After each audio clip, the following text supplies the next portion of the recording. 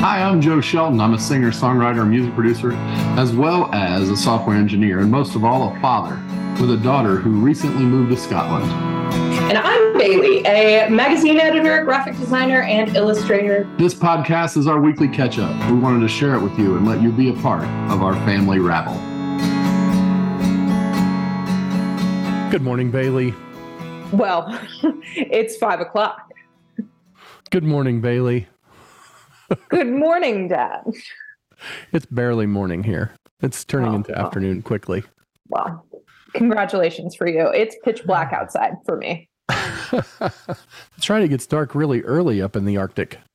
It's not the Arctic quite, but I am in a full blanket and I can see through my kitchen window that one of my neighbors is in one of those like full body Snuggies. Ooh, sweet. Did they order it off of late night TV? Probably. I mean, I think it's bright pink, so if you're going to have the full body Snuggie, you should definitely order it off of late night TV. Yeah, they were like walking around their kitchen in it. Yeah, you shouldn't like go, nice. Oh, I need to go to Amazon or I need to go to whatever and order it. It should only be ordered from late night TV. Yeah. By dialing the 800 number also. You shouldn't do it any other way, just like the old fashioned. Yeah. Well, and what's weird here is like people are like stingy about turning on their heat, right? Like they're like, you've turned on your heat already? And I'm like, I mean, sometimes I do. Yeah. And they're like, it's like not even December yet. I'm like, it is cold. I am cold. They're like, just get a hot water bottle. So I bought a hot water bottle and it turns out that like, it's not just for like bad backs. You can like put it under a blanket and then it radiates heat and fills the blanket with warm. Turn on. So it's like, I will in a minute. Just turn after on this. But I'm in the kitchen and it makes a loud noise. So I was trying to be considerate to the listeners. Makes a loud noise? Yeah, like it. So is it like one of those ones in TV where you see where like people bang on the thing to get it to stop making noise? No, it's like a radiator, but the hot water boiler is in the kitchen. So it's like basically all of my hot water for the entire apartment is like heated in this one box. And it turns on when I turn the radiators on because the radiators use hot water. So interesting. Yeah. The more you know. Also, apparently it's like common here that like pretty much no one has like air heating, right? Like the efficient gas forced air heating. Okay. Yeah, there's no gas forced air heating. It's all radiators, like water, like hot water radiators. Do they have the little space heaters that you can plug in like they do here? Yeah, but the radiators work very efficiently. Like if I turn that fucker on, if I turn that thing on, it's very warm very quickly. Well, I like the colorful metaphor that broke loose on it. Yeah.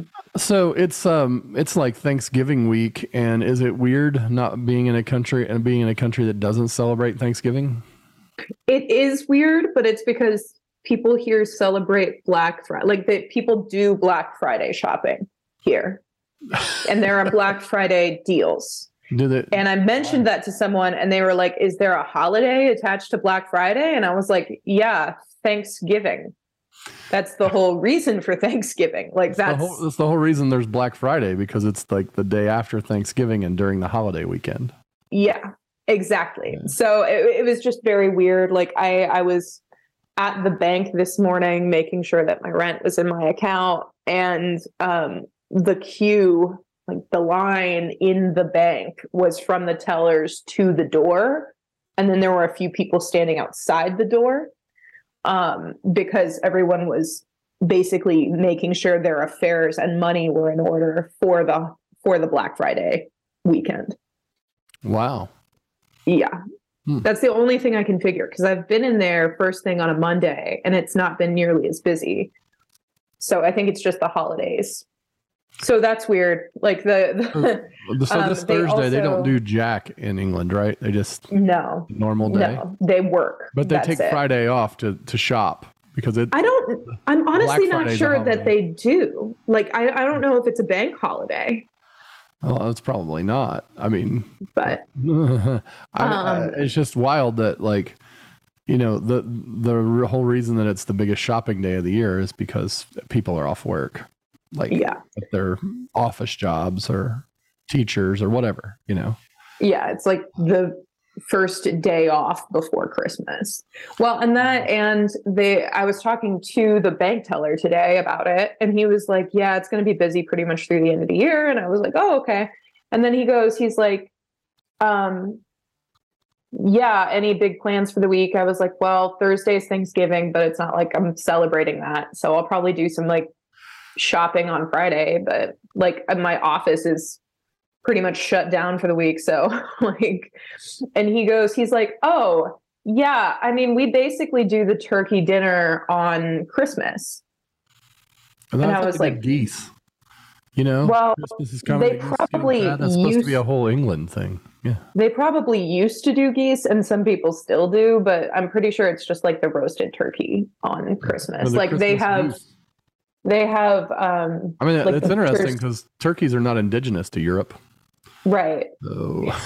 Well, so like the butcher shops have like order your turkey for Christmas in advance. Wow. Like, and I was like, yeah, turkey's not really a Christmas food at all for us. And they were like, do you just have it twice? And I was like, no, we have turkey on Thanksgiving, and then Christmas is just a different nice meal. It's like sometimes you do beef Wellington, and the guy goes, well, that sounds pretty good to me. And I was like, we tend to agree. I love the beef Wellingtons. Yeah. If I'm choosing between a beef Wellington and a turkey, like it's a no contest, you know? Oh no, at Thanksgiving, no. I mean, I understand it's tradition, but yeah. You know, at Christmas we've done many things because there's many different Christmas traditions that we've tried to steal from others. Mm-hmm. You know, when we did the Feast of the Seven Fishes, that was fun. Mm-hmm. I mean, it was fun for most of us. I mean, AJ doesn't eat seafood, so it was a little bit off for him.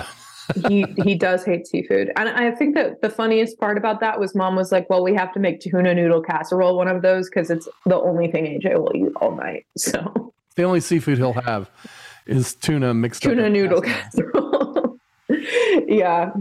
I don't know if you saw our friends Carrie and Ross on Twitter with their green bean casserole discourse.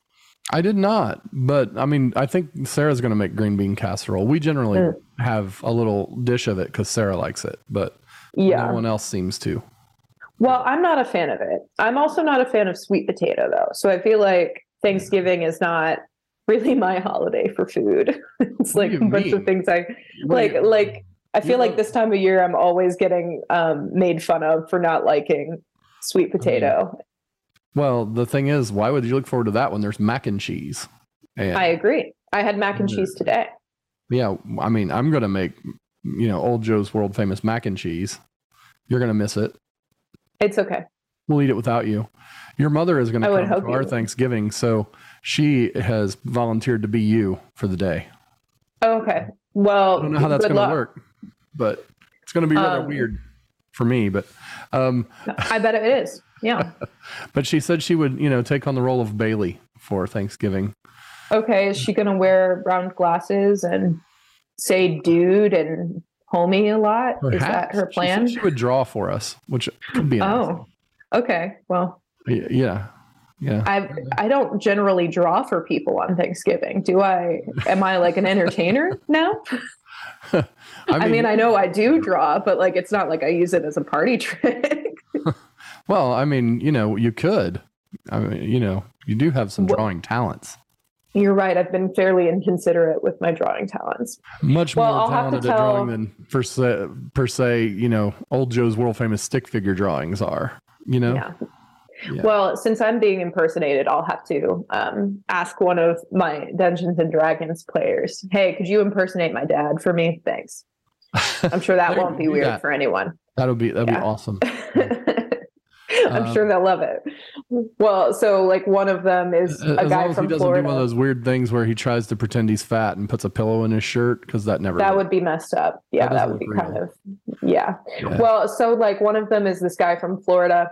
And first of all, I didn't tell any of my Dungeons and Dragons players that I was American when we were like meeting up at the pub to like get to know each other. I just let it be a little surprise. And it was, surprise. They were all, they were like, wait, you're American. I was like, yes, I am. Hello. And then the other American in the group, he's from Florida. And we finished talking and everything. And I was like, hey, I just need to do some housekeeping. Next Thursday, supposed to be our session 1, first actual gameplay that we're playing. Billy, it's also Thanksgiving. Do you give a fuck? And he goes, not even the slightest of fuck. No. And I was like, okay, cool. Well, I mean, it sounds like to me you're having a Friendsgiving anyway. I mean, I would here's together the thing. To play Dungeons and Dragons for Thanksgiving, man. You should bring turkey. I wouldn't call them friends quite yet. I think we're good acquaintances. We're on good terms, but I wouldn't call it a Friendsgiving quite at this point. Well, it's something. We've only met once. We have a good little group chat. Yeah. I don't know. We shouldn't try it. Dragonsgiving. I will not. No, there will be no turkey.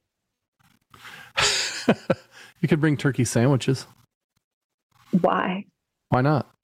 I mean, I love a good turkey sandwich with a little Miracle Whip. Do they have Miracle Whip in Scotland? I mean, they have fake mayonnaise, if that's what you're asking. That's not fake mayonnaise. Miracle Whip is not fake mayonnaise. Stop it. Miracle Whip, that is the only way I could describe Miracle Whip to somebody. But it's not. Okay. What is it? Well, I mean, it's still mayonnaise. It's just not mayonnaise. It's got some extra stuff in it. It's not mayonnaise, but it is. You know what? I'm gonna look this up. What is in Miracle Whip? What are the ingredients? You have intrigued me. Oh, I've intrigued you? Yeah. It also tastes. Or I've just questioned your way of life. I mean, everybody thinks that it tastes better. Sandwich isn't a sandwich without Miracle Whip. Miracle Whip versus Mayo here. What's the difference? Miracle Whip. Let's see. Mayonnaise is a combination of fat and water held in suspension by an egg. Yeah. The fat from the oil and the liquid from vinegar or lemon juice creates an emulsion. A mayonnaise emulsion. Yeah. Miracle Whip is a cheaper alternative to mayonnaise, but has the same ingredients. It also includes sugar and spices. Okay. So it's fake mayonnaise. It's mayonnaise. It's just got extra ingredients in it. Okay. To hold the emulsion for longer and slightly differently. Yeah. Yeah. And to make it taste better. It's gross. It's a gross thing. No, regular mayonnaise is pretty gross. I prefer mayonnaise. Regular mayonnaise is okay if it's on like a tenderloin, like a breaded tenderloin or something hot like that.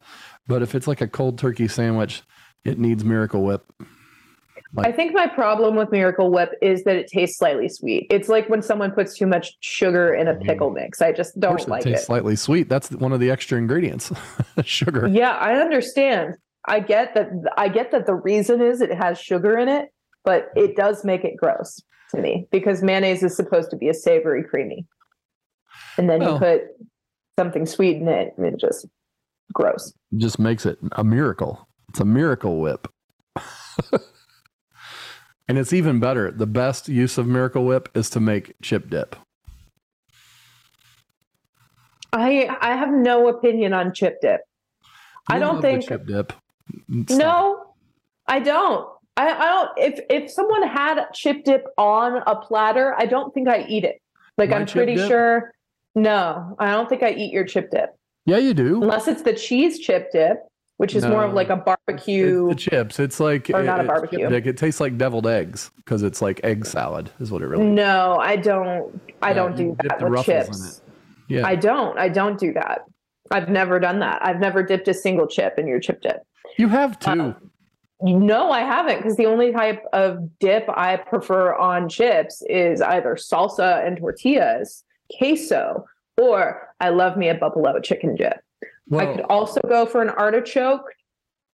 spinach artichoke dip, but we don't make that because you're very allergic to it. So. I'll tell you what, the next time you're around, I'll make it so you can just try it again, because you used to have it when you were little. Sure. And you were a fan, as like all children. Kids are fans of a lot of things. I was not a picky eater. In fact, there were many adults who were like, yeah, we love her. We can feed her anything and she'll try it.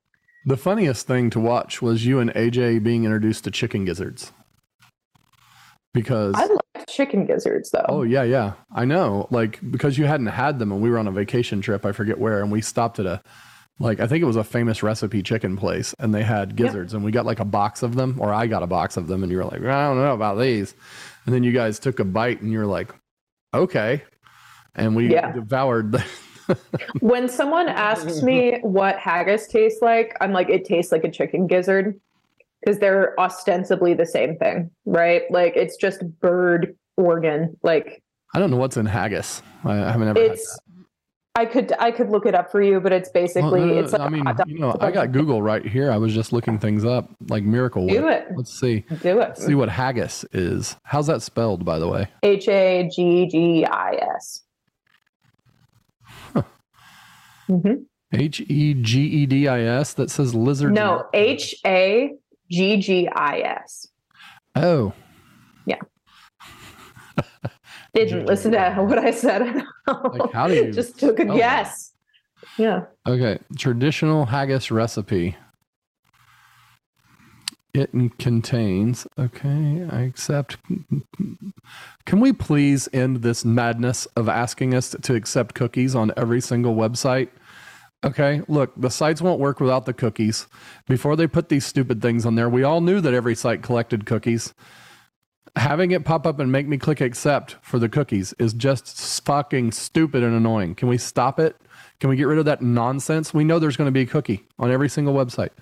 Okay, anyway, traditional haggis, back to the topic. It says this one contains 1 ox bung. Okay. Ox bung, that's butt of ox, I guess. Sure. 1 lamb's pluck, that's the heart, lungs, and liver of a lamb. Okay. Beef or lamb trimmings. Okay. I don't know what suet is. S-U-E-T. Raw hard fat taken from the kidneys of cattle. Okay. And then oatmeal. And then you mix that up with black pepper, nutmeg, coriander, and sea salt. Yeah. So it's a bunch of animal organs. Like ground up together. Spices. And I mean, I would say the difference between that and gizzards would be that the gizzards are served whole. They don't grind them up or add any other ingredients. They just bread them and fry them like other fried chicken. Yeah, 100%. Though the thing is, it just tastes like someone ground up a chicken gizzard. That's it. I see. And people talk about it and they're like, oh my God, it's organs and asshole. And I'm like, yeah, so is a hot dog. So... Hey, don't rip against hot dogs. I'm not ripping against hot dogs. I'll eat a hot dog right now. But what I'm saying is, if we're going to be really, really picky about which organs we do or don't eat. I was thinking lately that I miss there used to be a place that was in the building I worked in called King David's Dogs that isn't there anymore. Right. But they had these. They had 2 that I really liked. One was the breakfast dog. And it was a hot dog with bacon, cheese, fried egg. It was amazing. Mm-hmm. Okay. And then they had another one that was the Indiana State Fair corn dog that they made their own corn dog breading for right there. And nice. That thing was for real. I mean, it was better than any Indiana State Fair corn dog. And it was epic, but sadly no longer there. There's a Jimmy John's in its place, which hey, Jimmy John's is all right, but like it's just not special.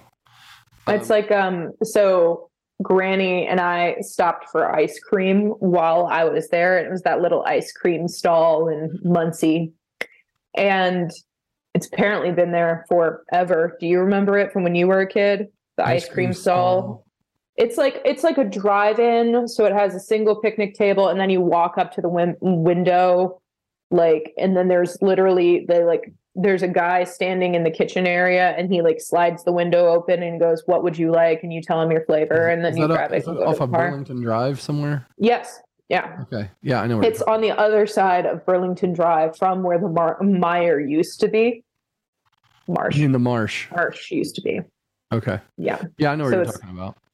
It's on the way into town.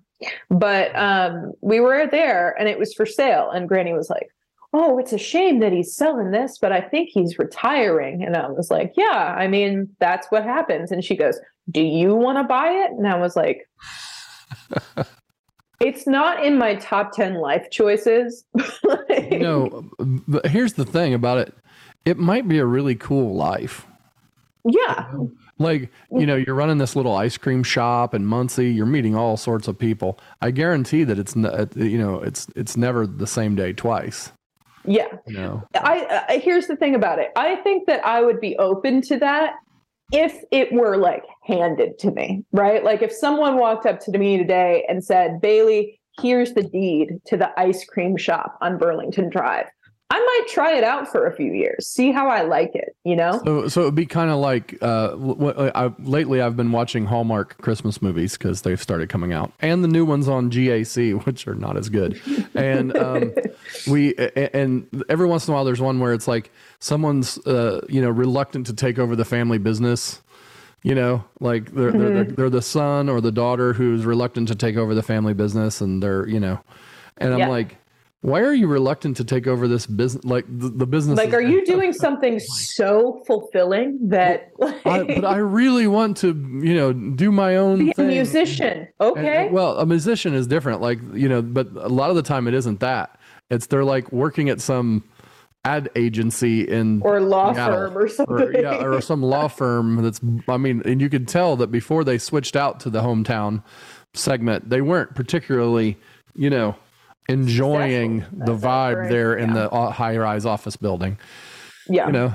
But they're against running this, extremely successful small town business, Yeah.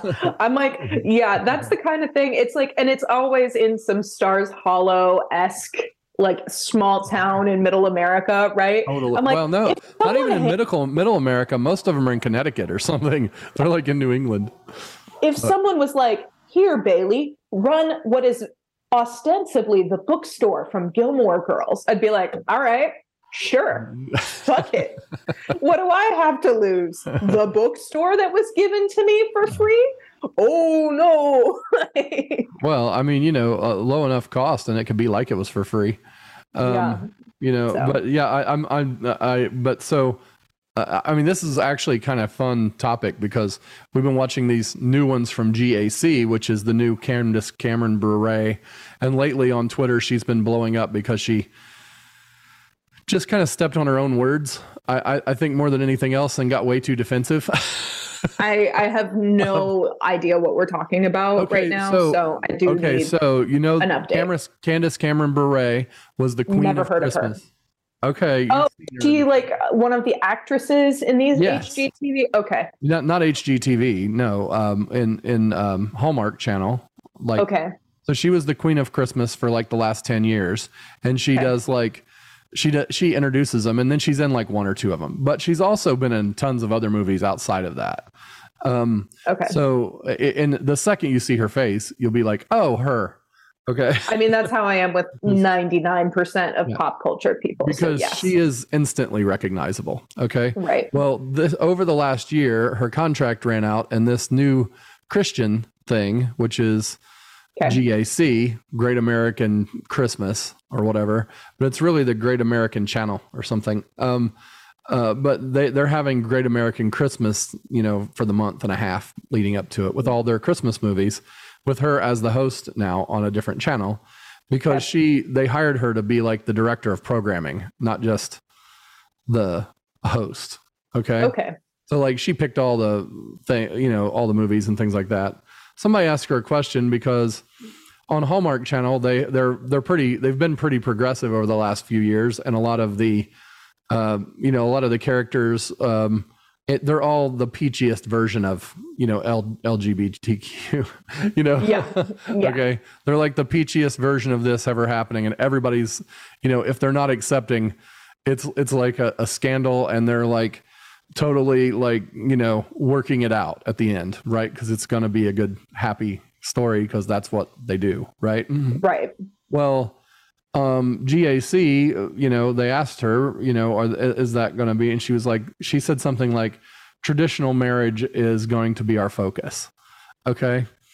And so, I mean, it's an all Christian channel. I'm expecting that they're not going to embrace the same things. Right. But she said that and then started this Twitter war, which I'm like, well, you probably shouldn't have said that, lady. Like maybe, maybe hold back a little bit, maybe say it in a less blunt way. I don't know. I think that's Twitter being Twitter, because were you expecting another answer from her?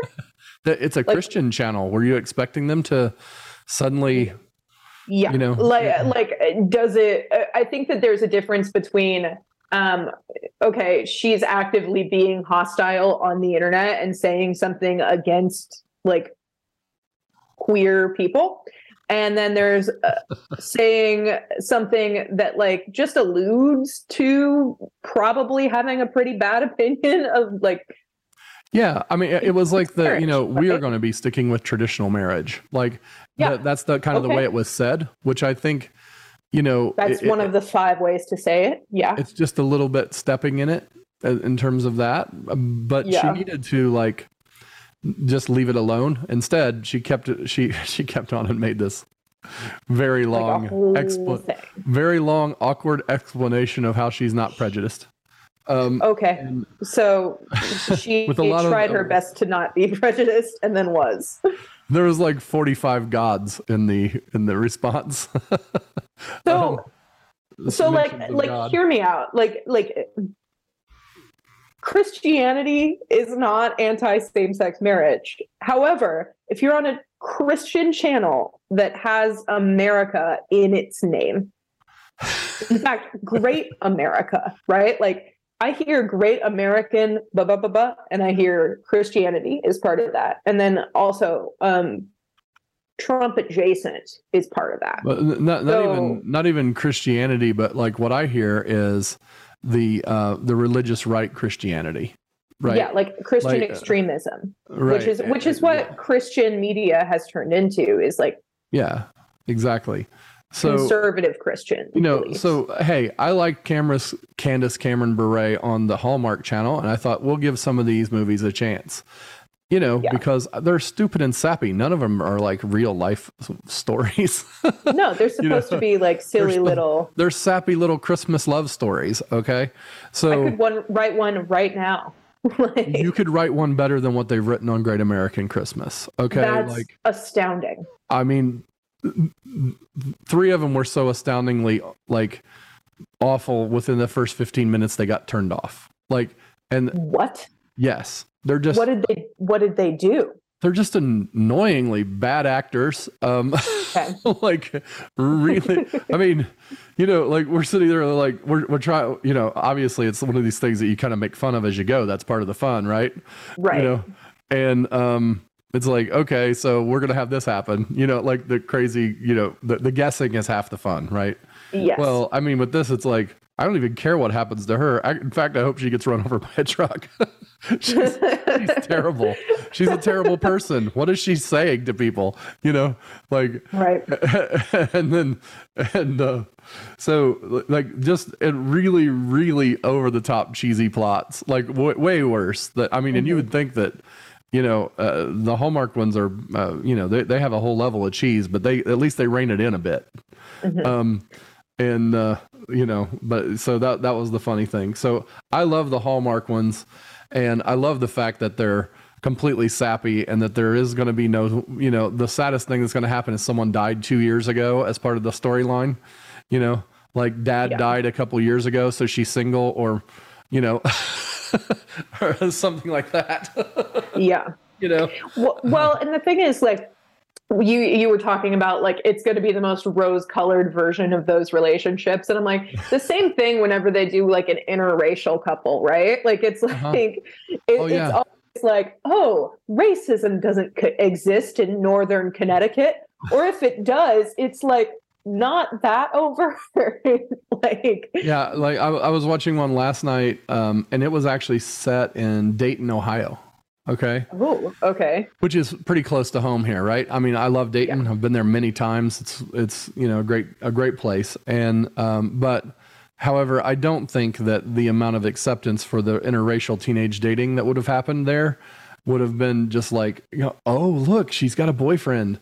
I just like I have this like dark side of me that's like, oh, I've heard the catty moms when something like this occurs. They would be you know what I'm saying? Like, yeah, like that's not the behind closed doors conversation that those parents are having. Yeah, those parents are talking about something very racist right now, but they're keeping it to themselves. And that is not, you know, we all know that stuff goes on and that it shouldn't, but it does. Now, Hallmark Channel shows us the version that should happen, which I think is very cool, actually, because you know, when it's like modeling relationships that people should actually have. Yes, instead of being, you know, assholes. The worst. Yeah. That's there was the Kristen Stewart holiday. I think it was literally called like Holiday. No, that's a different one. But like Kristen Stewart was in a LGBTQ Christmas movie last year, and she's bi. I think she might be bi. She might be a lesbian. I'm not sure, but she was she was playing a lesbian in this movie, who had been out for a really, really long time. And the main crux of it was like, hey, I can't date you if I have to pretend to be in the closet in front of your very conservative, awful parents. Like, and then the whole thing was about like, basically she like goes home to meet the parents anyway. And like the probably most profound writing thing about it was like the being in the closet aspect is not where this like breakdown in communication begins and ends. It's not like, oh, she's closeted and that's the only thing standing in the way of her and her family having a relationship. It was like, she's closeted and it's because her parents aren't good at communicating on any level. like they probably are not like the chillest people in the world about having a lesbian daughter, but it's not even the tip of the iceberg on things they're not chill with, right? Yes. So, or pretty much like, you know, a lot of the people that that we've, you know, that we live around, you know. Yeah, well, I don't anymore, but the people that I grew up around for sure are like that, where it's like, yeah, I mean, there are people who would never accept that. And it's not necessarily even like the end of it for them. It's like they have an entire laundry list of things they would never accept with their child, because that's just not how it's supposed to be for them. And, you know, and I'm not saying these people are my friends, because they're not. No. But it's just... And that's most of the reason why, to be honest. Honestly, growing up alongside their children was really hard, because it was like, there are a lot of people who were raised by that kind of parent who are like emotionally stunted themselves to the point where they're not good friends. Right? It's like they don't know how to communicate a problem and fix it because they've never been shown how to do that. So, yeah. I mean, and these are problems in our society. Yep. Because what we're describing is like most of middle America, right? Like, whoo, that's a lot of families, you know? Yeah. Thank you for not being like that, by the way. I know I don't, you know. The thing is, this is the part that's really disappointing for me. In 2008, I really, for like a second, thought, wow, we're getting over this crap. You know, when Barack Obama was elected and won the state of Indiana, my thought was, we're finally getting over this. We're finally to the point where people are judging people on their merits, and at least enough of them to be a majority. And then all then of that was turned, not the case. It was turned on its ear. Like, it was used to drive a wedge and to like destroy all of the progress of the 30 years before it. Yeah. You know, and it's kind of sad. And I'm just thoroughly disappointed in my neighbors a lot of days. You know, especially when they go out and vote for Greg Pence, you know, who is not worthy of being a congressman in any way, shape, or form. Like, it's not, it's not like Mike Pence, who I despise, but also, you know, actually worked at being what he is all the way through. Greg Pence just completely became a congressman because his brother's Mike Pence. Not because he worked at trying to become a congressman or actually ran or any of those things. He never has a town hall meeting, never did, never has a get together with constituents, never does a debate with his opponents, and yet just completely carries 65% of the vote in his sleep.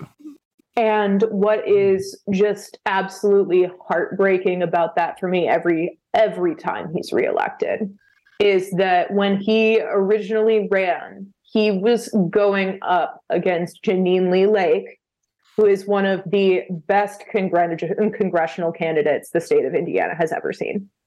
Just a really good person. Just a really good person. And a person who would work hard for Indiana, regardless of her other personal alignments. Yeah. And she even, she had an entire series where she went to conservative business owners and talked to them, right? Where it was like, hey, I know that you're redder than red and you've never voted for a Democrat in your life. Can we have a conversation? Right. And they would invite her in and she would talk to them about their alignments. And at the end of it, pretty much across the board, those conservative business owners would be like, you know what, lady, I don't like a lot of the ideas that you have, but you're the first political representative to ever have a conversation with me. So I'm going to vote for you just because of that. And we can discuss what you're willing to do for my business in our town halls. Right.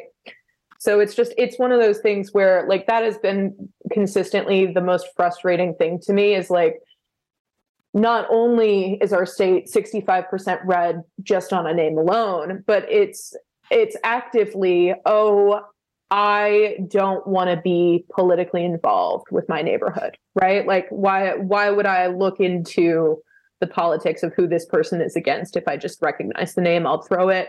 I'm a member of the Republican Party and I'm done, right? Well, they actually just click on the vote straight Republican thing. Yeah. Straight red ticket, red ticket, which, red ticket. To me, it's it isn't. Greg Pence is just not a good representative. It doesn't matter what his party is.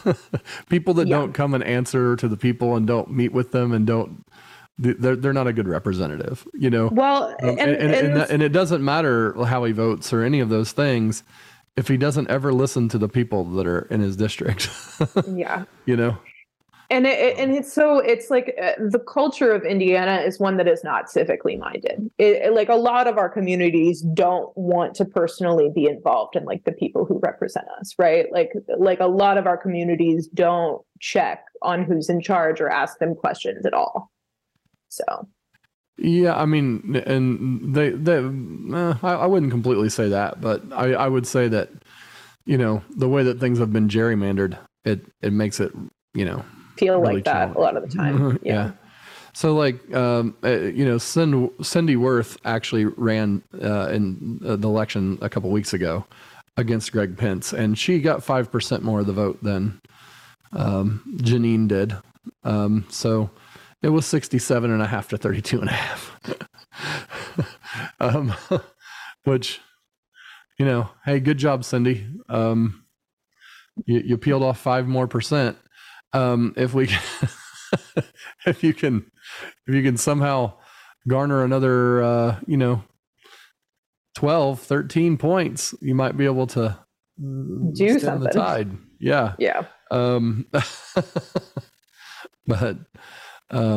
yeah, it's just sad. And then another sad thing about it was seeing the ballot where like the state representative for our area was unopposed.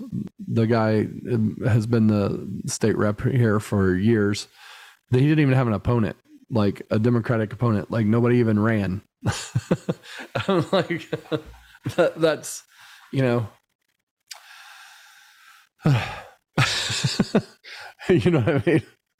Yeah. Like, oh, no one voted him in because like he didn't have an opposition. Like it's just like he ran and everybody said, okay, we're not going to run against him. Yeah. Which is, you know, not democratic in my mind. So, but you know, the sadness of elections and how we get to the point where people all think the same. And in many cases, a lot of evil festers. And that's where we've been sitting here in middle America. I'm glad that you moved away instead of doing something about it. That's a good job. You upset, Dad? I voted. I don't know what you want. Well, I came home. I did absentee. You could have been here running for one of those seats. Voting, You're young and have a lot of energy. Again, not one of my top 10 life choices. But you just became old enough to be a rep. Barely. I'm 25. Okay. Yes. Yeah. Well, I'll get right on. It would be better than running an ice cream store. That's all I'm saying. It would be. I would agree with that. Now, the idea of being elected probably wouldn't be. Probably wouldn't be elected. I'm going to be honest with you. I'm not a Republican. I don't know. You might be fiery. And that shirt that you have on with the dog on it right now, that could be your like campaign emblem. It can't. It cannot be my campaign emblem because this is by an artist named Eva Stalinsky, and she's from the Netherlands. So. But she might agree with your cause and give you. She graphics. Might, but she would probably still expect me to pay her. So, well, you know. Maybe I can just draw up my own logo instead of. Hey, you know, I'm not anti that as well. Your logos are pretty cool, most of them. Thanks. I try. So, you know, we've been just rambling a little bit. What happened this week there? Anything fun? Anything really exciting besides the, you know, organizing Dungeons and Dragons? I mean, the Dungeons and Dragons was most of it. And then I went and saw the, what's that movie called? The Menu. I saw The Menu as it was released. I don't know if it released earlier in the US, but it released here on Friday. And it was very good. An incredible film. You should definitely see it. It's fun. It's like it's like horror comedy. So I liked it a lot. And the ending was really cool. And I'm trying to think what else I did this week. I've been editing wedding photos for the majority of it, and you know, just working. Other than that, I watched Spirited with Ryan Reynolds and Will Ferrell. You told me you saw Spirited, which is very, very funny. Is it a complete retelling of the night before, not the night before Christmas Carol? Well, I mean, yeah, no. Okay. So it's like a. I mean, of course, like a Christmas Carol is the basis for the story, but it does not like play by any sort of rules like that. It has its own angle, which is kind of cool. You're, you know, and this is no spoilers, but because if you saw the preview, you would have been at least this spoiled. Basically, you get to follow around the ghosts and behind the scenes of how they plan doing a haunting each year for fun for Christmas and redeeming somebody. Okay, so. And Will Ferrell is the ghost of Christmas Present. So he's kind of the leader of the pack. And it's it has all sorts of self-awareness. It has the self-awareness jokes just hurt me. I mean, they're wonderful. Like just when you're like, because it's a musical as well. Okay. It's not completely a musical. I mean, it's not like a musical where they sing everything. It's a musical where like every once in a while they break into a song, right? Oh, okay. And there's like there's definitely an element of people acting in it who don't like the fact that they're going to break into song. Just like I might have if I'm watching a musical. A lot of the time I'm like, oh, for Christ's sake, do we really have to sing this? And so there's self-awareness of things like that in the movie, of its cheesiness, where it kind of makes fun of itself here and there, and makes fun of the fact that it is a Christmas Carol, and things like that. So it's got a lot of that. But I mean, if you put Ryan Reynolds and Will Ferrell into a movie, it's gonna be funny. Especially if you let Ryan Reynolds be funny, which they totally are. So I like the idea that they're basically two ends of a comedy spectrum, right? Because Will Ferrell is like ridiculous, and Ryan Reynolds is funny because he does like deadpan, like he's sarcastic. Like he points out things. Yeah, it's someone who's ridiculous and someone who's sarcastic, right? Like just interacting with one another. Which is why Deadpool is so awesome, because Ryan Reynolds is basically just pointing out every flaw in the superhero genre as he's going along. Do we own that? Because I haven't seen it in a while, and I would like to rewatch it. I don't think so, but okay. It's out there. I'm sure you can find it somewhere. Yeah, it's on Disney Plus, which I do not have your login information for. So yeah. I think it's on. Yeah, because they own Marvel. Yeah. Yeah, but so I don't know. Buy Disney Plus. I don't know if that one's Disney Plus or not, because Deadpool and X-Men is an X-Men, and the X-Men have been owned by Fox, even though it's a Marvel movie. Okay. Not by Disney, because they had a license with Fox to make the X-Men movies before Marvel, and Marvel had a license for Spider-Man to be with Sony. And then Marvel started making their own movies instead of having a bigger production company, and they got Spider-Man back, which took them a long time. But the X-Men, I don't think has come back yet. Okay. So there's that. Good to know. Okay, so it might be somewhere else, but I'll have to look. Okay. But I'm not sure. I haven't looked for it on Disney Plus. It might be on Netflix, because Netflix was showing a lot of those kind of things. It honestly might be on Netflix, which I have mainly because I have a different access on Netflix, because Netflix seems to have more as well. So yeah, my Netflix does have more because I'm in the UK. So as I was on Netflix, and it was Movie in the Square night at the start of the Gilmore Girls Teach Me Tonight episode 19. She really came into Movie in the Square night thinking she was going to do something. I love it. Like, Taylor is like, fine, if you want to pick the movie, go ahead. He full well knew that they had to pick from a book of movies and that there was nothing good in it. Right. Well, and what's weird. So basically Movie in the Square night is exactly what it sounds like. And every year Taylor picks the same movie. This year Lorelai's like, hey, I'm going to pick the movie. And Taylor goes, okay. And she gets all excited. He gives her a few days even to be like, I've narrowed it down to 20 movies, all of which will be great.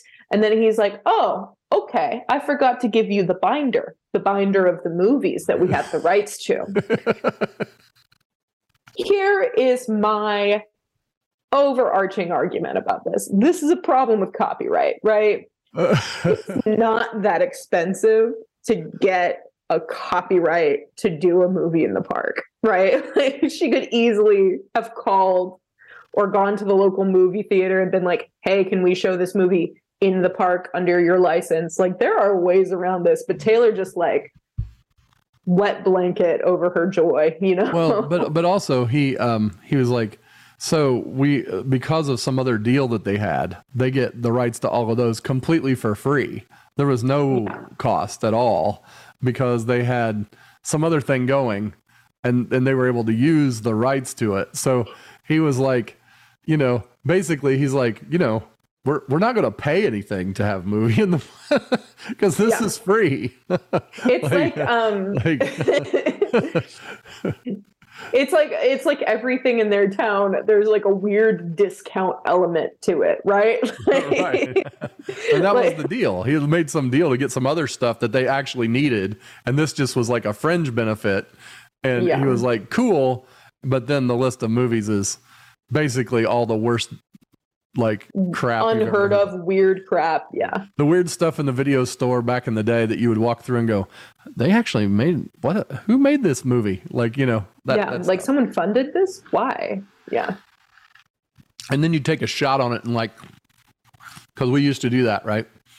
Take a shot on it and like, you know, 8 out of 10 of them were just so bad you couldn't watch it. So it was like, I could take a shot. Like, that's what her binder is. And she's like, I mean, I could take a shot in this and it could be horrible, right? Like, well, what I love about this is like, and we'll get to this, like the end of this first, and then we can backwards navigate, is like, what I love about it is that her saving grace really as a choice is that Kurt comes up to her and asks, hey, can we show my short film before the movie? Yes, Kirk, absolutely we can. Yeah. Hold on, I want to see your movie first. Can we screen it? You know? Yeah. He gives her a videotape of it, right? Yeah, and she watches it and she's like, oh yeah. And they put it before and after the film because it's just that good. It's not good. It's terrible, but it's funny.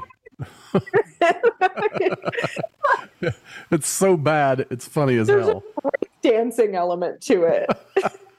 When he dances for his girlfriend's hand in the movie. Yeah. Right.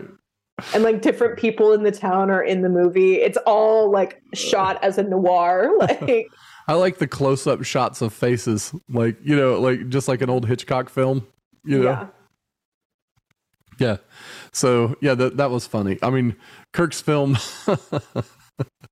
is definitely a highlight of probably this whole season. That was one of the funniest things that I was glad. I for a second thought they weren't going to show it, you know, like it was just going to be like, oh, and you get maybe a one, but you see like the entirety of it at the end of this episode. And cutting back to them as they're watching it, their faces are just enwrapped attention. But I love that she actually ended up choosing the yearling. Yeah. And then she like later on she tells I think it's Luke or somebody, it's going to be the yearling, and they're like, oh man, couldn't somebody else have picked something else? There had to be a better movie. You know, and she's like having to defend the decision then because she was basically stuck with it being the only not terrible movie in the list. Like, oh, well, if you want to watch every other one in that binder and try and find out if any of them are good, you can enjoy that. So what I love about this, though, is that they, you know, all of that silly nonsense is wrapped about something that's very serious. And it's that, you know, Jess is failing and Luke wants Rory to be his tutor, mainly because he realizes that Jess isn't an idiot and that maybe Rory will motivate him because he knows that obviously Jess likes Rory. And since he likes Lorelai and would do anything for her, he knows that Jess would do anything for Rory, right? Yeah. Yeah. So he's using that. He's using his relationship with Lorelai and Rory to try and get what he wants out of Jess. And it backfires on him because, you know, Jess wrecks the car. And this is like the pivotal point in a lot of things. Like it makes Lorelai and Luke not talk to each other because obviously Lorelai's pissed, right? Like as you would be, She didn't like Jess anyway, and no one in the town liked Jess anyway, and you know. And here's the thing. I've been thinking about this. I think that the fallout of this episode would have happened even if the car was not totaled and Rory did not break her arm. But the fact that those two things happened means that Lorelai has a really good horse in this race, right? Like she has two very strong talking points on the Jess is a monster. He like hurt my baby front, right? Like if it was just a fender bender, she might not have a justification to hate him, but because Rory ended up in the hospital and the car was totaled, no holds barred, Jess is evil. Like done. Like and it like it's like, okay, I'm on Lorelai's side here. He wrecked the car. Like he didn't just wreck it. He fucking wrecked it. Like he ruined the car. You know, in fairness to him, Rory completely is like, hey, something jumped out in front of us. If I was driving, I would have wrecked the car. Right. Right. Like, yeah. You know, she was like, you know, she is upset because no one believes her, basically. Yeah, that's it. Like, and that's the entire thing for the next episode too. Right. The other thing that happens with this wreckage, right, is that Jess leaves town because Luke goes and talks to him, and I think that Jess pretty much volunteered to leave town. Like we don't see that part of the conversation, but Jess, like, he sits down with him at the bridge, and he's like, "I made sure she was okay," and he was like, "I know you did." You know, and I think Jess was like, I need to go.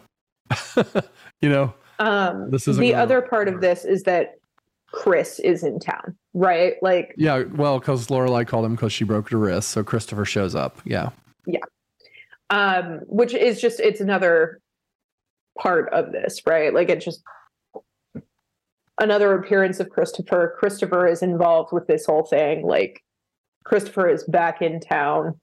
And it leads up to, anyway. Yeah.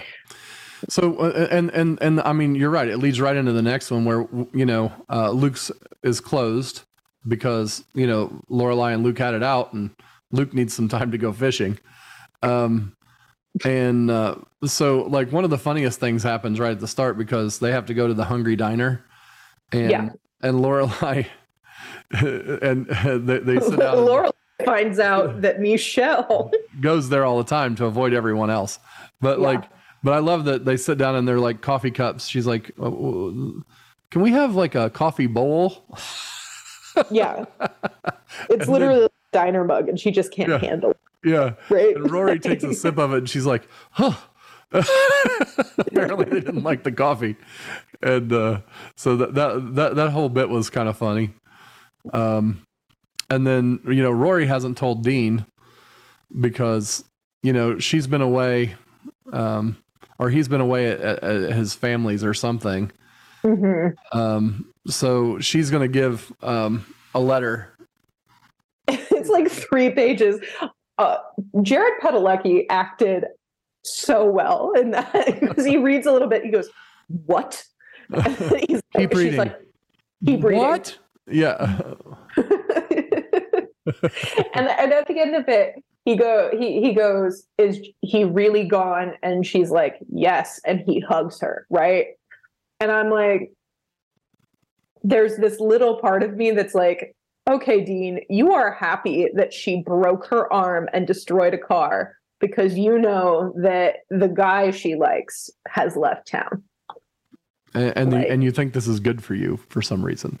Yeah, it's just, he hugs her and I'm like, break up with her. What are you doing? She literally told you the reason it's a letter is because she's like, he's going to break up with me, right? Like that's what she's thinking. She's like, this is a logical time. He would 100% break up with me for this. Right. And she's right. Logically speaking, this would be a good time. And then, you know, throughout, like there's like little things going on, like, you know, Richard is starting his new business and Lorelai helps get the office going and interview secretaries, which Richard being upset with her because she doesn't ditch her current employment to go be his secretary. What? Why? Well, he was, but it's actually because he really, really, for the first time, really enjoyed her company. Yeah. You know what I mean? Like she took him out shopping for the supplies and all of that. And he's like, he realized all of the stuff he had been missing. You know what I mean? all the stuff he'd been missing about his daughter because he's been such a hard ass. And then he makes the same mistake again. Mm-hmm. You know, it's always the same mistake with him, right? Which is, if I don't get exactly what I want, go flip. Mm-hmm. Yeah. You know? Which is why he's, you know, which is why he had to open up his own firm. It's like, professionally speaking, that's exactly what happened. He didn't get what he wanted, professionally speaking, for the first time in 40 years at that firm, and go flip, you know? Yeah. Well, I mean, I don't think it's all bad for him on that front, but well, yes, you know, he also needs to admit that he can hire a different secretary and it'll be all right. You know, but one of the things is I love there was a line in there that I wrote down, and it said, if we were gazelles, we would be the first ones eaten at the watering hole. Mm-hmm. And so I thought that was pretty funny, you know, as they were talking about, you know, the, you know, how they're out of their element. And then a cool thing, this is a cool thread that starts right here, which is Lane getting into being a drummer because the music shop comes to Stars Hollow. And like, I love it that we open up the music shop. And I remember the first time I saw this episode and they open it up, I'm like, is that Carole King that's running a music store? you know? Recognize the owner. I'm like, you know, and then later on, like, they tacitly admit that it actually is Carole King, right? Like not in this episode, but later, you know, she's like playing herself, hiding from the world. Yeah. You know, it's like way later though. It's like not. Yeah, it's like way later, but I love that, you know. Yeah. Like, the Carole King's working in there, like running this little shop, you know. Like, that's what I want to think Carole King is doing, you know. Like, that's awesome. Honestly, that's like a good way to go. I had a second date with that actor guy, and at one point during that date, he said to me, he was like, so what would you do if like this continued and my career like took off? And I was like, what do you mean? And he goes, would you like pick up an acting career of yourself, like be a nepotism person and like become an actor? And I was like, I have no interest in acting and I don't want to be known for someone else's like achievement. What I'd probably do is just keep doing whatever I want to do. But now that you've mentioned it, having a fun little store I run in like on the side, just as a normal person out in the middle of nowhere, like that's a pretty good way to go. I'm not faulting Carole King, you know? Yeah. I mean, I and you know, back to the main theme, which is Rory's discontent with everyone, you know, not believing her story and like blaming it all on Jess. And, you know, I love that at the end of the episode, they kind of wrap it up with Rory sitting down at Luke's and he's the only one that believes her. You know what I mean? Yeah. And you would think that he would be the one. He wasn't to blame. And Luke goes, I know. Yeah. Like Luke, like he had gotten to know Jess well enough to know when he was telling the truth and not, you know? Yeah. And when Jess said he had to go, he was admitting his part in it, but that it wasn't his fault. You know, he told him, you know, he was really admitting that by leaving. Like, I need to not inflame this situation. I know it's going to be impossible for Rory and I have to get out of here, you know, which I totally, that's the moment when I really started respecting Jess. You know, because he grew up enough to take responsibility for himself, you know? Yeah. Yeah. But because he was being a little brat through most of the episode anyway, before he wrecked the car, like, you know, blowing it, or, you know, just trying to have fun and messing around instead of doing it. You know, he could have done the schoolwork at any time, but he wasn't a grown up, you know? And it's like he finally decides to be a grown up, you know? Yeah. So we go into the next episode and it's Lorelai's graduation, and otherwise known as Rory learns what it's like to just fuck up, right? Make a really bad decision. Like, So it's Lorelai's graduation, and Lorelai doesn't want to invite her parents, and Rory, and she says specifically that the reason she doesn't want to invite her parents is that she doesn't want her parents to feel obligated to go to her graduation, right? Like that's like, oh, then they'll feel obligated and they won't like it, and then they'll complain to my face about how they wish they weren't there, which is a complete just misread, right? Like, and Rory knows that. So she goes to her grandparents and she goes, listen, Mom doesn't want you to invite you to her graduation.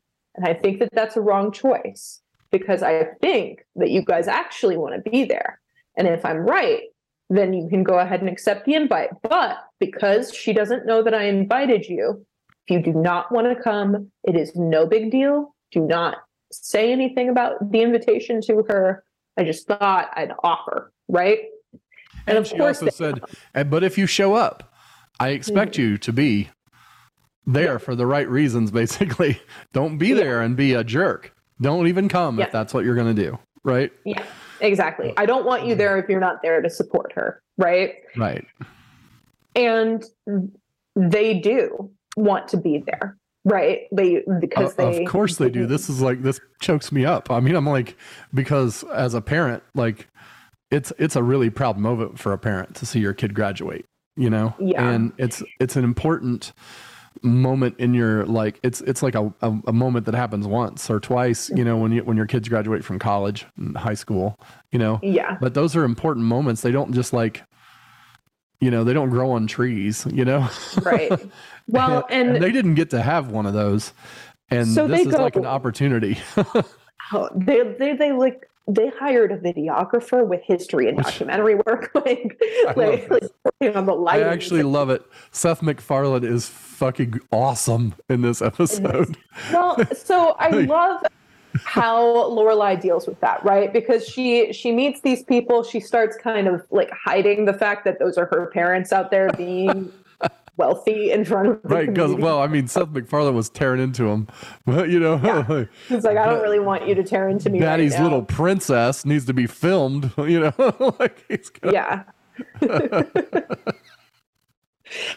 And then she like very quickly discovers that like she is so happy they're there and doing the embarrassing parent thing for her, right? Like. Yeah. She even asks the videographer, she's like, hey, I have this little shitty Kodak camera. Could you actually take our picture? Yeah. But I mean, you know, the big bombshell here is that while Rory was acting really adult when she went to invite them, she also acted like a 16-year-old that's in love with some boy when she takes a bus to New York City for the day and skips school and then doesn't get back in time for the graduation, right? She does it for no particular reason. Because she's in love with the boy. That's why. Yeah, but it wasn't prompted by any. I think that what prompted it was just called, right? He called the night before, which let her know that he still cares. And and so she couldn't. She needed to go. She had this impulse, and that's what happens when you're an impulsive teenager. Yeah, you know. So she did the impulsive teenager thing. She went to New York, and then the bus ran like super duper late, as buses do, you know. Especially she was on the express bus on the way. On the back, she was on a local bus, and it's like, oh, that sucks. That bus is not going directly anywhere, and it's between New York City and Connecticut. Holy shit, that thing's stopping every 5 seconds. You know. Yeah. And she's a teenager. So like it's all that she could have possibly afforded, right? Like she might have been able to say like, oh, well, I'll just take a very, very expensive taxi. No. Yeah. And, you know, Suki has to tell Lorelai that she isn't there and that she'll meet him at home. And this really, you know, freaks Lorelai out a bit. And then Rory actually diffuses her mom quite well by just throwing herself on the sword. Yeah. You know, like, I will ground myself forever. I'm not even worthy of food. I'm like, you know, and then Lorelai's like, does this mean I have to eat alone? I deserve dinner. Like, I graduated. Fuck you. You can punish yourself tomorrow. Let's go get dinner, you know? Yeah. Like, Well, it's like, I feel like I remember having moments like that where I'm like, you know what? This is entirely me. I am so fucking sorry. I've been there with Rory. Like the second she's like, I'm so sorry. I cannot possibly explain where my mind was when I made this horrible choice. And yeah.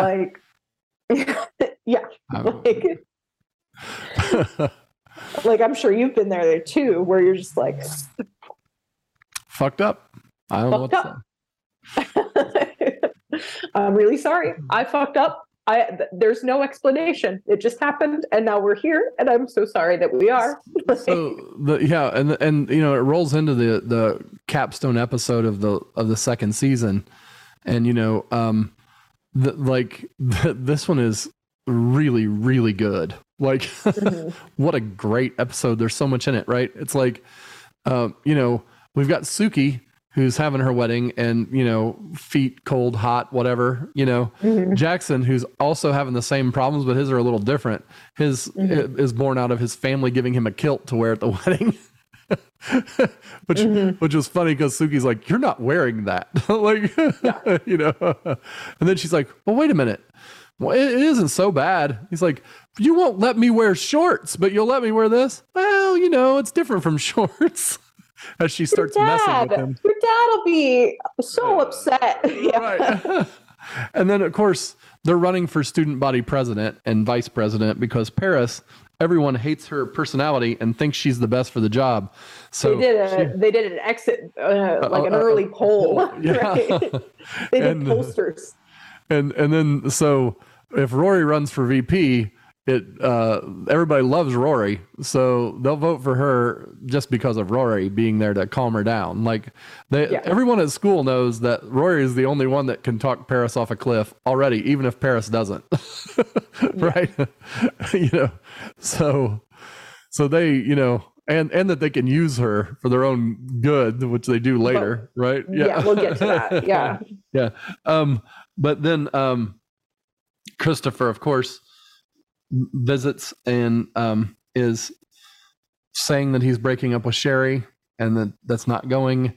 And then Lorelai and Christopher start to hook up. And I wrote bad idea, very bad idea. Don't do this. And she even says like, hey, if this is real, let me, it has to be real or I'm not doing this. And they tell Rory right away. She tells her parents right away. Like, he goes to the wedding with her. Like, they are planning to finally do it for real, right? Like, which they have never done really. Yeah. And that has been a thing that all parties have kind of wanted but never said it, right? Well, and he kind of said it and she blew him off because she wasn't there. Well, and she didn't think he was serious. She didn't trust him because. So they didn't have other things together at the time. Yeah. Yeah. So they get to the wedding and so I do want to talk about my favorite scene in this entire episode is when Lorelai finds Sookie having wedding day jitters in the kitchen the night before, and she's picking flowers off of this 6-tiered cake. Stop touching the cake. In her wedding dress. She's picking off fake flowers in the wedding dress. But she's got on it in the middle of the morning. It's 2 a.m. What are you doing?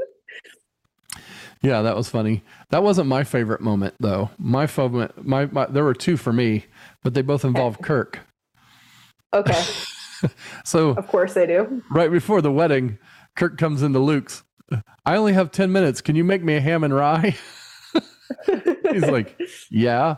He's like, I'm so damn lonely. Not even Animal Planet does it for me anymore. And Luke looks at him like, I'm not going to touch that one. Yeah. That just made me, I laughed forever when he said, I'm so damn lonely. Not even Animal Planet does it for me anymore. I about screamed. I laughed. And then we go to the wedding and Kirk is singing Walking After Midnight. Mm-hmm. And which is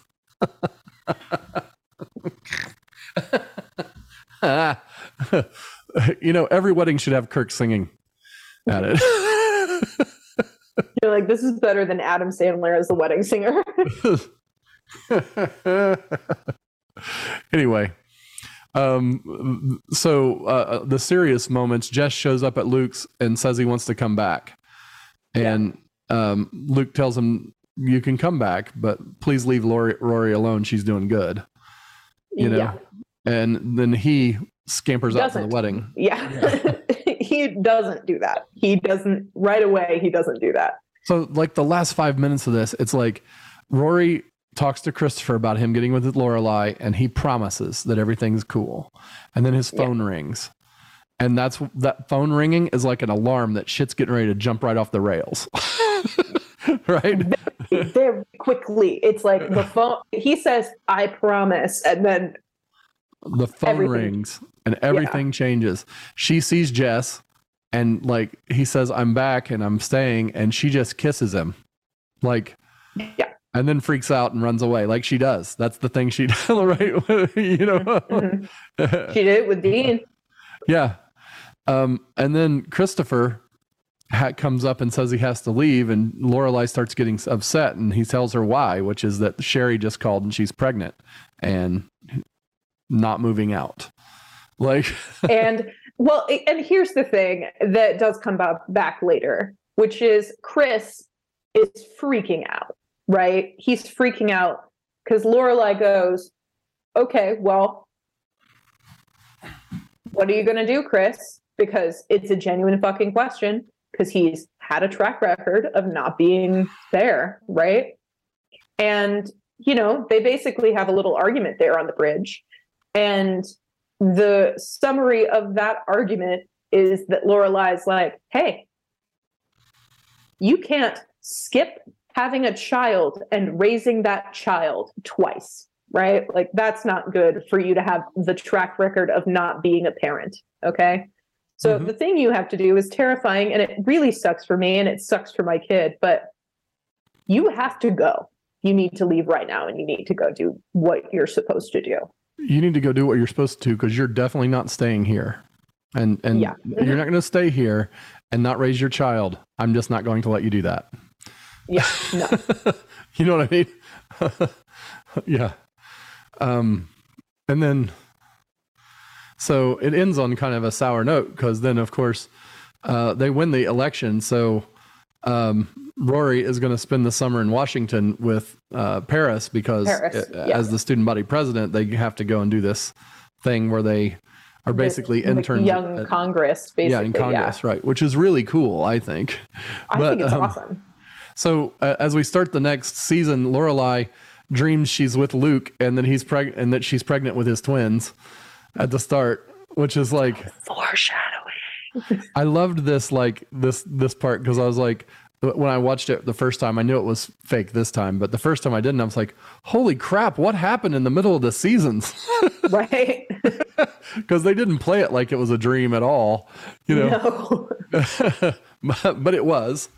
And she calls Rory to tell her and ask for analysis, and I love Rory's analysis. Well, you're supposed to be with Luke, and you're going to have his babies, like, and then she also, gives her some other deeper analysis, which she doesn't like, because it's spot on. Because it's something along the lines of, well, you're probably feeling pretty hurt because of how things ended with Dad, and you don't have me around to cope with it, and this is a weird thing. Maybe your brain is reaching out. Right. And then, but the end of summer madness festival is going to happen. Taylor finally came up with something for the end of summer. That's the joke there. But I love when they're in Washington, their last day, and Paris and Rory are schmoozing with all these senators and congressmen, right? And Paris is hounding them. Paris is treating the congressman how everyone she's talking with Barbara Boxer, like, and these are literally the real congressmen and senators in the show, right? Really? Okay. Yeah, that's actually Barbara Boxer, who was like a senator forever from California, and like there were several real. They were all the real people in that, and that was awesome. Wow. That is awesome.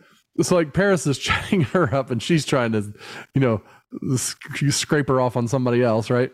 And then Paris comes back over to Rory and she says this line, I always seem to catch the best politicians right when they need to go to the bathroom. Which is hilarious because she isn't quite getting that they're all acting like they have to go to the bathroom just to get away from her, you know? Mm-hmm. And then, of course, Jamie asks her out on a date, the kid from Princeton. And which is cool because he ends up being her boyfriend, right? Yeah. You know, so they go out on their date. Well, I love her and Jamie, right? Like power couple to the max, right? Because he and her, like the way he asks is he starts off by saying like they're paired together for the last debate. And they're talking about how they're going to like cream everyone else. And it's very clear that they have the same weird sadistic like competitiveness and that he actually likes having someone to do that with, right? Like, yeah. Like, whereas most of the time when Paris interacts with men, even if they are strong, competent, and it's competitive, a lot of the time they're like, I don't like that you're doing this back to me. But with Jamie, it's entirely different. He actually loves that about Paris. And Paris, like, she doesn't know how to deal with having a date. That part's pretty funny when Rory's trying to help her. She makes Rory get in the closet because Rory looks more dateable than her. Yeah. And Rory's like, I'm in my pajamas. What do you mean? Yeah. So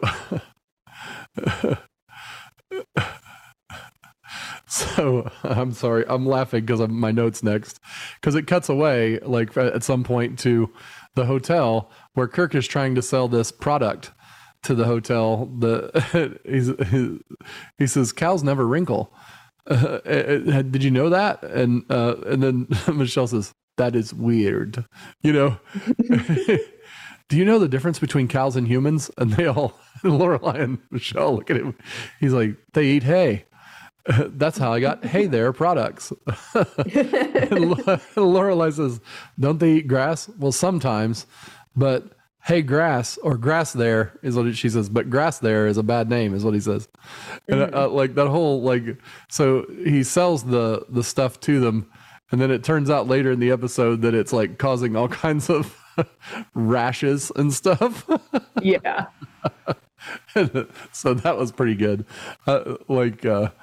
Like I said, as the series rolls on, Kirk is like enshrined with the best stuff. He gets all the best goofy, quick, you know, interlude jokes, you know. So I don't know. Then this whole thing, Lorelai hasn't told her parents about Christopher. She told them that they were together, but then didn't tell them that they weren't because it happened like within 20 minutes of her telling them that they were. Well, and what happened on the other side of that is that Rory hasn't told Dean that she and Jess kissed, right? And hadn't even told her mother until the end of Summer Festival, right? Mm-hmm. So it's like Lorelai doesn't like basically Lorelai lies to her parents and says that Rory isn't coming home until later so that Rory can spend the night with Dean. And Rory seems really unenthusiastic about this and finally tells her mom, like, hey, so right before I left, I kissed Jess.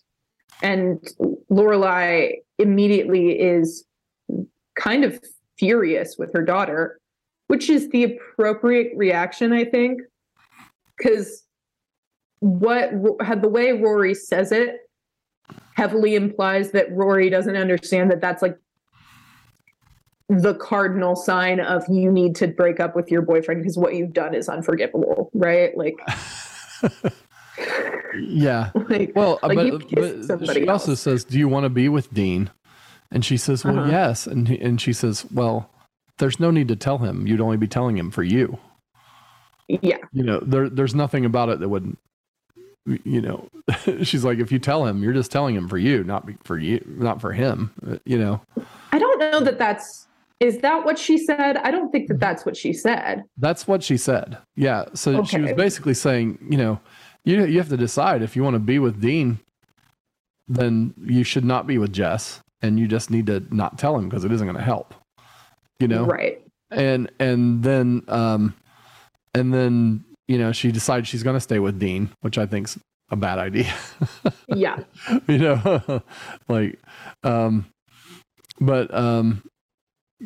So she's at the dinner all alone, right? And she knows she's going to get, like, it's going to go sideways as soon as she tells them, right? She's trying to tell them by the door so that she can quickly get out, but they insist on taking her to the patio. Right? She's like, the door here looks kind of close. I could just tell you what I need to tell you in case, Well, and it completely devolves like she thought it would, right? Well, first she gives her scones mix that she has to, open. She has to use within a certain day because she says something like this: "I will put this on the counter and stare at it for years to come." Right. So, but yeah, it does devolve quickly, right? Yeah, because she says, me and Christopher aren't together anymore. And her mom immediately blames her, chews her out. And then she says it's because Sherry is pregnant. And that actually makes it worse because then she starts yelling at Lorelai because Lorelai is letting him have a family with somebody else. Yeah, but then Richard's he actually says it from Christopher's point of view, which is kind of Lorelai's, but Lorelai doesn't really like that Richard's taking that side because it's kind of against her too. Because he's like, of course, she's never been there for him anyway. Why would he want to stay with her now? Yeah. And and so says some very hurtful shit, and she just leaves. Emily and Richard are arguing with each other, and she just picks up and goes. Which I was like, they're arguing with each other about how in which side of this is it Lorelai's fault. The look on Lorelai's face as she's walking out is, well, I knew this was going to happen, and now I have to walk through the whole house. Yeah. And then she goes to Luke's, and she's just sitting there crying and pouring out because her parents were saying really, really mean things to her, and it hurt her feelings. Well, and she's getting kind of introspective and saying these things to him, and he realizes that she's finally opening up and apologizing for real, and then he's okay. Right? He wasn't okay before because he wasn't really thinking that she was really apologizing or seeing that she had done anything wrong or really actually feeling bad about it. Right? Yeah. But she genuinely is apologetic for the first time. Yeah. And, so that's good because that gets fixed.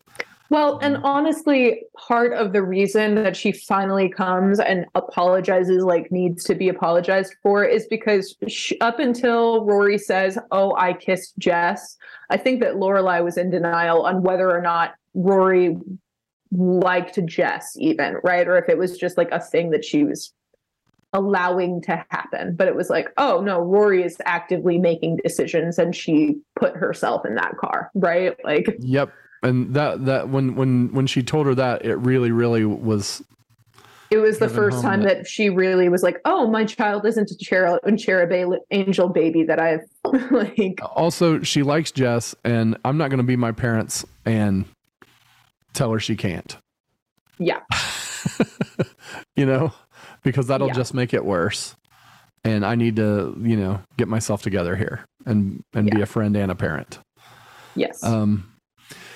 So then, our last one of this week's is the dinner is kind of awkward as they start off at Richard and Emily's because the last time they were there, Lorelai dropped a bomb on them. And then walked out. Because they were arguing about it. Right. Rory's really working hard to get him to talk at all. Yeah. So, and of course, Lorelai's got a cold, which I thought was fun. She's like, I just wants to say my leg is haunted, instead of a cold. And there's this whole thing about the mouse at the end that Michelle's chasing. Yes. And so that's our excuse to be at the end so that Kirk can come in and deliver the wedding photos of Suki's wedding photos and ask Lorelai out on a date. Which everyone in town thinks is hilarious. I mean, Michelle, he can hardly handle it. Like, yeah. Well, and Rory is like, should I call him stepdad already? And she says, when you go out, you should wear your dress with ponies on it. Maybe you can take his mom with you. Like, you know. Yeah.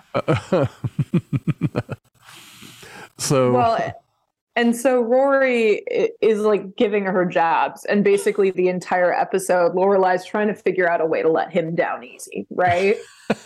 Like, that's her episode, is she's just trying to figure out a way to say no in a way that won't make every interaction with this person who, as she says it, has a job at every business in town. Well, and he's, you know, I have no idea why he thinks that she would go out with him, because there's nothing about there's them nothing there, right? Yeah, like so nothing at all. Like, you know, so the swearing in of VP is there, so a lot of people are coming for that. You know, right? She gets sworn in, but then we had the first student council meeting, and I actually love it because. Like Rory has done all the nice things for the meeting, right? She's gotten like donuts and coffee and stuff, and they don't touch any of it because Paris spends an entire hour walking around the table telling her, giving her like agenda. Fucking referendum, yeah. And she's like, we had donuts, we had coffee. No one. This wasn't even supposed to be that. It was supposed to be a fun little getting to know you time. Like, this wasn't supposed to be a meeting. Like, yeah. And so then Francie, of course, wants to have hire him lines, and you know, threatens Rory to get it done. Right. You know, and so that was fun. I love the whole backroom politics thing that's going on there. I love when Lorelai goes in to have lunch with Emily at Luke's, because you know Emily wants to, and Luke starts giving her grief about Kirk like immediately. His town has already informed Luke, and Luke thinks it's hilarious. You know. Yeah. And of course, she ends up walking out. Lorelai ends up walking out on the lunch because Emily can't do anything that it doesn't have a motive, and she's there to try and get Christopher back to her. Yeah. Yes. Yeah. And so the funny thing then, there's a thing where she's going to have to talk to Emily or whatever, and she says. She says to Rory, how about we do a Freaky Friday and we can switch places? And she says, no, then I'd have to date Kirk. Yeah. So, and the awful maid that Emily's putting up with, like, she's the worst one ever. The worst servant. And the reason is because of some comment about how she can't keep a maid. Right? Right, yeah. And Lorelai's like, I've seen you fire people for so much less. Fire her. Like, what are you doing? She couldn't figure out the difference between the doorbell and the timer on the oven.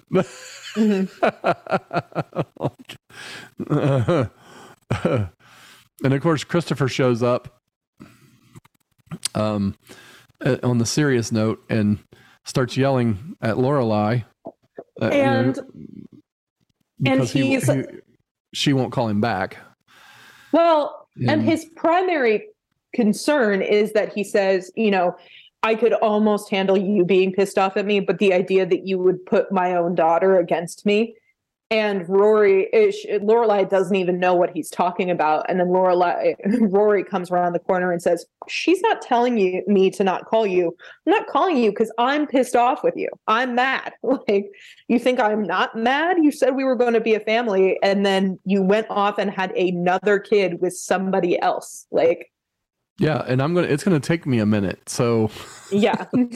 So I'm allowed to be angry too. Like, it's not just mom that you have done dirty with this. And that actually solves most of their little spat with Emily, because she sees this all take place and she starts to get it and tells him to leave. Yeah. Yeah. You know, she needed to see the real, like, you know, that it wasn't Lorelai doing something, and it wasn't Rory doing something. It wasn't Lorelai manipulating Rory. It was Christopher, period. Yeah. It was Christopher's fault. Christopher did it. It was his doing. They weren't in the room when he decided to have a child with Sherry. Exactly. Yeah. And then Lorelai finally tells Kirk no in a nice way. Good for her. I wouldn't have been as kind, you know.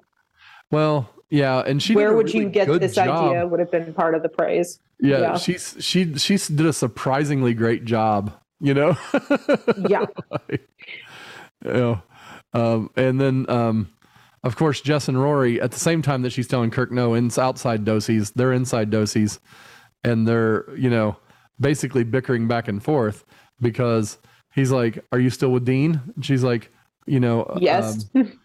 She won't answer because she's talking about Shane, and he's like, you know, well, if you're still with Dean, what does it matter? You know, you know, basically, and they both march off in their separate ways, and she's mad, you know. And she's really mad that he's with Shane because she doesn't like seeing the guy she likes make out with somebody else.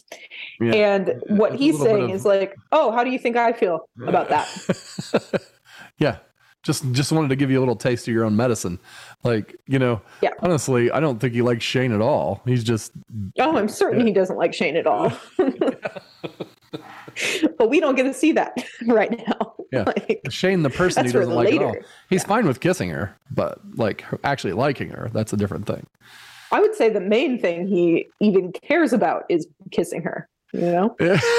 He has few other motives. I think so. You know, and that happens with people. Yeah. You know, to me, this is where it's really getting good. Everything seems to have tons of stuff packed into it as we're going into these episodes. You know? And I love talking with you about it. It's fun. I like talking about it with you too. I'm glad we're watching it together. I feel like watching it on my own would just be us, like me telling you about it and you being like, well, I'm on a completely different season. So yeah, it's great to stay in sync. It's a lot of fun. I hope people are watching it along with us. You know, maybe one of our 9 listeners, six people, maybe one of those 6, you know, would drop us a line and let us know. Yeah. For sure. Let us know if you've been watching along. Let us know if you have opinions on the other stuff we talk about as well. Yeah. Yeah. We love if you would also share this stuff so that more listeners would happen. It would be fun to break 20 at some point. Wouldn't it? Yeah. I mean, that'd be cool. I have no opinion on that.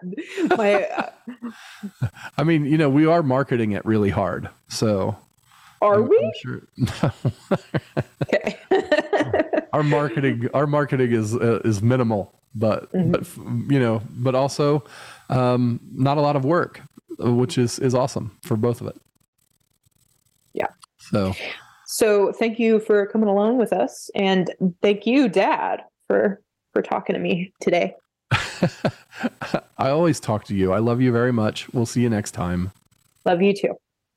Thank you for being a part of the Family Rabble podcast with Joe Shelton and Bailey Shelton. Join us next time for more fun episodes.